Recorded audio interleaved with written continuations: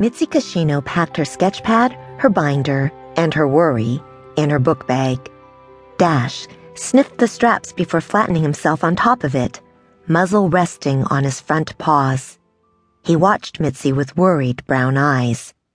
She ruffled the scruffy almond-colored fur on his head. "I wish I could tuck you inside." Dash had no idea that Christmas vacation was over, that it was time for